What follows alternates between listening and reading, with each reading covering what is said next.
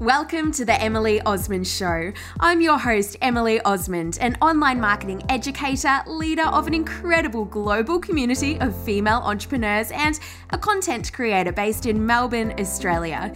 This show is designed to bring you practical strategies and candid real stories of entrepreneurs to help you make marketing, mindset, and money your superpowers. Let's get into the show.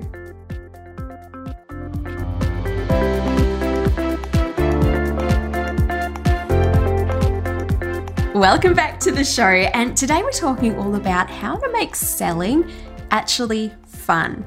And you might be like, what the hell? That is not possible. And currently, you might be feeling like selling is just really uncomfortable. It feels really yucky. You're worried about how you're coming across. And so I actually run a masterclass each month in the Modern Marketing Collective. And so this month, we talked about all things sales psychology. Because when we learn what selling is really about and how we can take these strategies and make them our own in a very natural way, sales not only becomes easy, but also it's fun. And so today I want to share with you 3 of the tactics that you can try to help you lose that ickiness when it comes to selling, to make it a really fun process, because that is what it should be. Now, I do actually want to start with a few of the reviews that we've had coming in. So the first one is from my student Galinka, and she's on Instagram at Know Your Style Co. Galinka said, practical tips I can implement. It's an awesome podcast where Emily offers practical marketing and business tips that I can actually implement. I've joined her Modern Marketing Collective and love being part of such an amazing tribe of like-minded women. So great to have found her. Thanks so much, Galinka. The next review is from Fable and Fling on Instagram. And this was actually about my top tech tools that I use in my business. You can scroll on back and go and check that episode out if you haven't listened. They said, I found this episode to be super helpful, a great insight without information overload on Emily's top 10 tech apps for business, big or small. And the third review I wanted to share is from Julie at Little Box of Flowers. And she said, thank you, Emily, for everything you put into these podcasts. I love listening to the practical hints and tips from each episode as I deliver flower boxes to my customers. It gives even more meaning to my deliveries. I love that. Thank you so much for taking the time to leave a review, Julie. And if you have been listening for a while and you haven't actually left a review, if you could do that, that would be amazing. And I would love to give you a shout out actually too on a future episode. So just scroll down all the way down all the episodes that you can see from me, and you're going to find a section that says ratings and reviews. You're then going to see a little bit of purple text, it normally is, which says write a review. And in there, you can pop it in. You can also leave your Instagram handle or your business name if you'd like to, and then I can give you a shout out on a future episode. Okay, so when I was running this masterclass in the Modern Marketing Collective about sales psychology, I asked my students, how does selling make you feel? And what are some of those thoughts or feelings or fears that come up for you? And what they responded was very, very common.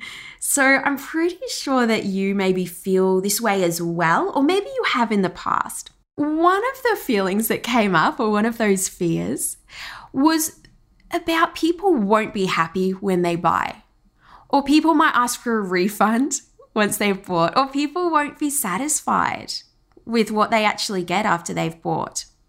Now, a lot of this comes back to you actually believing in what you have to offer. And you are not going to be able to sell or get to where you want to be if you do not believe deep down in what you have to offer. Because when you are asking someone else to believe in you, they need to know that you 100% believe in what it is that you are selling. If you don't, that is really going to come across. You might be feeling a little bit hesitant, a little bit nervous, not coming across very confident, and also you could be sabotaging yourself when it comes to actually putting yourself out there to try and make more sales too, because you have this fear about what if people aren't happy? What if my product or my service isn't good enough? What if they don't like it? What if it doesn't meet their expectations? What if they tell everyone I'm really terrible? What if they ask for a refund? And so when you are carrying around these fears, you can't sell. And so here's what I want you to do. I want you to first of all know that I've been there too. And I really think that when we are newer in business, this is pretty common because we haven't had a whole lot of people buy from us. And so we are naturally like, is this any good? Are people going to like this? So if that's you, I want you to go and look at the evidence. And this might be some of the experience that you've had even before your business, some of the results that you had from then. It might even be how you've helped your family or your friends as well. Could be from some of the education that you have studied.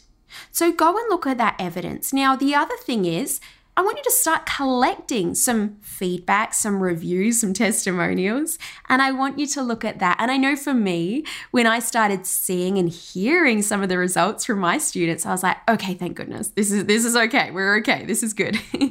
So that could be the same for you. And then I want you to just deep down know, and you need to believe in yourself and in what you have to offer. That is so important.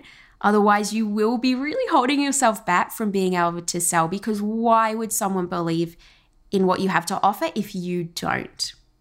So that is your first one there. Okay, number 2, the other thing that my students said, which again is so common, and definitely I have been here too, is that we worry about people saying no to buying from us, and we worry about being rejected. First of all, you are going to be getting no's. I have had way more no's than yeses. That's just the way business is. And so I want you to first of all understand that no's are inevitable. It doesn't reflect on you. That is just going to happen. So we just need to lose that fear. Now, the other thing is, I want you to understand that when you do get a no, there are certain things that you might be making that mean to you. So you might be making a no mean that what you have to offer is no good, which then leads back to your confidence in selling it. You might be making that no mean that you're not good enough, or you're just, oh my gosh, I'm so embarrassed about that, or oh, I'm just stupid, or I'm a fool, or I'm just getting rejected. So really examine what you're making them mean to you. And then we just need to flip that around and know, okay, that is just normal. That's just going to happen.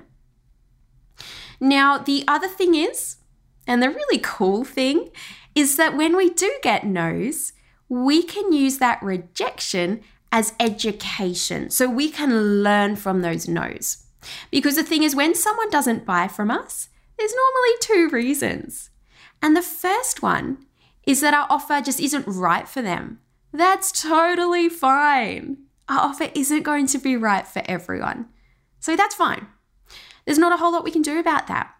Now, the other reason, if people aren't buying, it's because they don't understand that our offer is right for them. And this is the danger zone. This is the thing that we need to work on. This is a thing that we do have control over, and it's really our responsibility as a business owner to actually make sure that our audience, our potential customers, know that our offer is right for them when it is. And so this is what you need to be working on too. Looking at, right, if you do get some no's, because you are, so when you do get them, looking at, okay, I'm not just going to say, oh, okay, and just accept that and then retreat. I want you to actually find out why. And use what you are learning to help you improve either what it is that you are offering or improve your messaging and your marketing around it. And then the next time, you can kind of anticipate and you can actually help your audience understand how amazing your products or your services are going to be for them.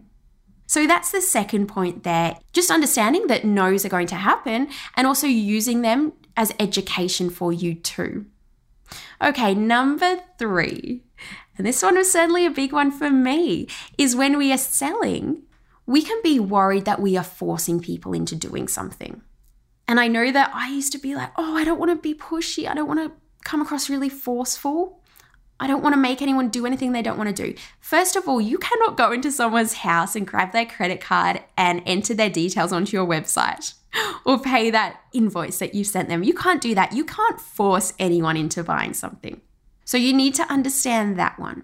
The other thing is, and this is what has really helped me, is that if someone is browsing on your website or if someone is getting in touch with you to find out more about working with you, typically it's because they want to buy from you. And so your role here is simply helping them make the decision that they want to make. That's your role. Your role isn't about forcing anyone to do anything that they don't want to do. But you are going to support them because they're coming to you because they want to buy. So how can you make that a really fun, exciting, enjoyable experience for both of you? How can you help them to do that? Now, one way is by using some of those case studies, success stories, reviews, testimonials that you've now been collecting to actually share this through your marketing.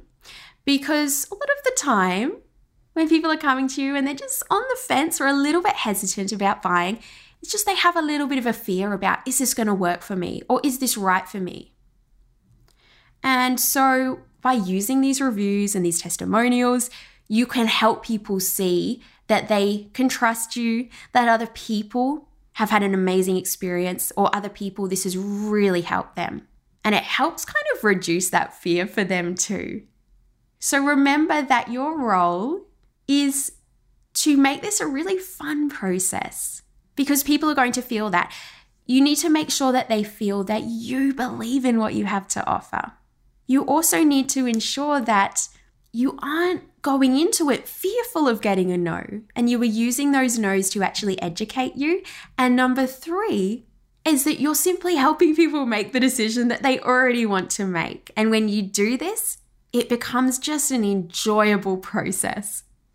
Now, if you are in your business right now and maybe it's just not growing as fast as you might like, or you just need some sort of strategy to help you get to the next stage, and you're pretty serious about making this, your full-time business, creating a full-time income from it, or really just growing your income now, let's have a chat. I want you to send me a message on Instagram. So I'm on Instagram at Emily Osmond. Just message me full-time income, and let's have a chat about how I can help you get there through the Modern Marketing Collective. So that is it from me. Until we speak next time, have a wonderful day and speak soon. Thank you for listening to The Emily Osmond Show, brought to you by my Instagram freebies, which you'll find at emilyosmond.com/free. So please take a few seconds to leave me a review, subscribe so that you don't miss an episode, and be sure to take a screenshot of this podcast, upload it to your social media, and tag me at Emily Osmond so I can give you a shout out too. Until next time, remember, connection over perfection. You've got this, and we'll speak soon.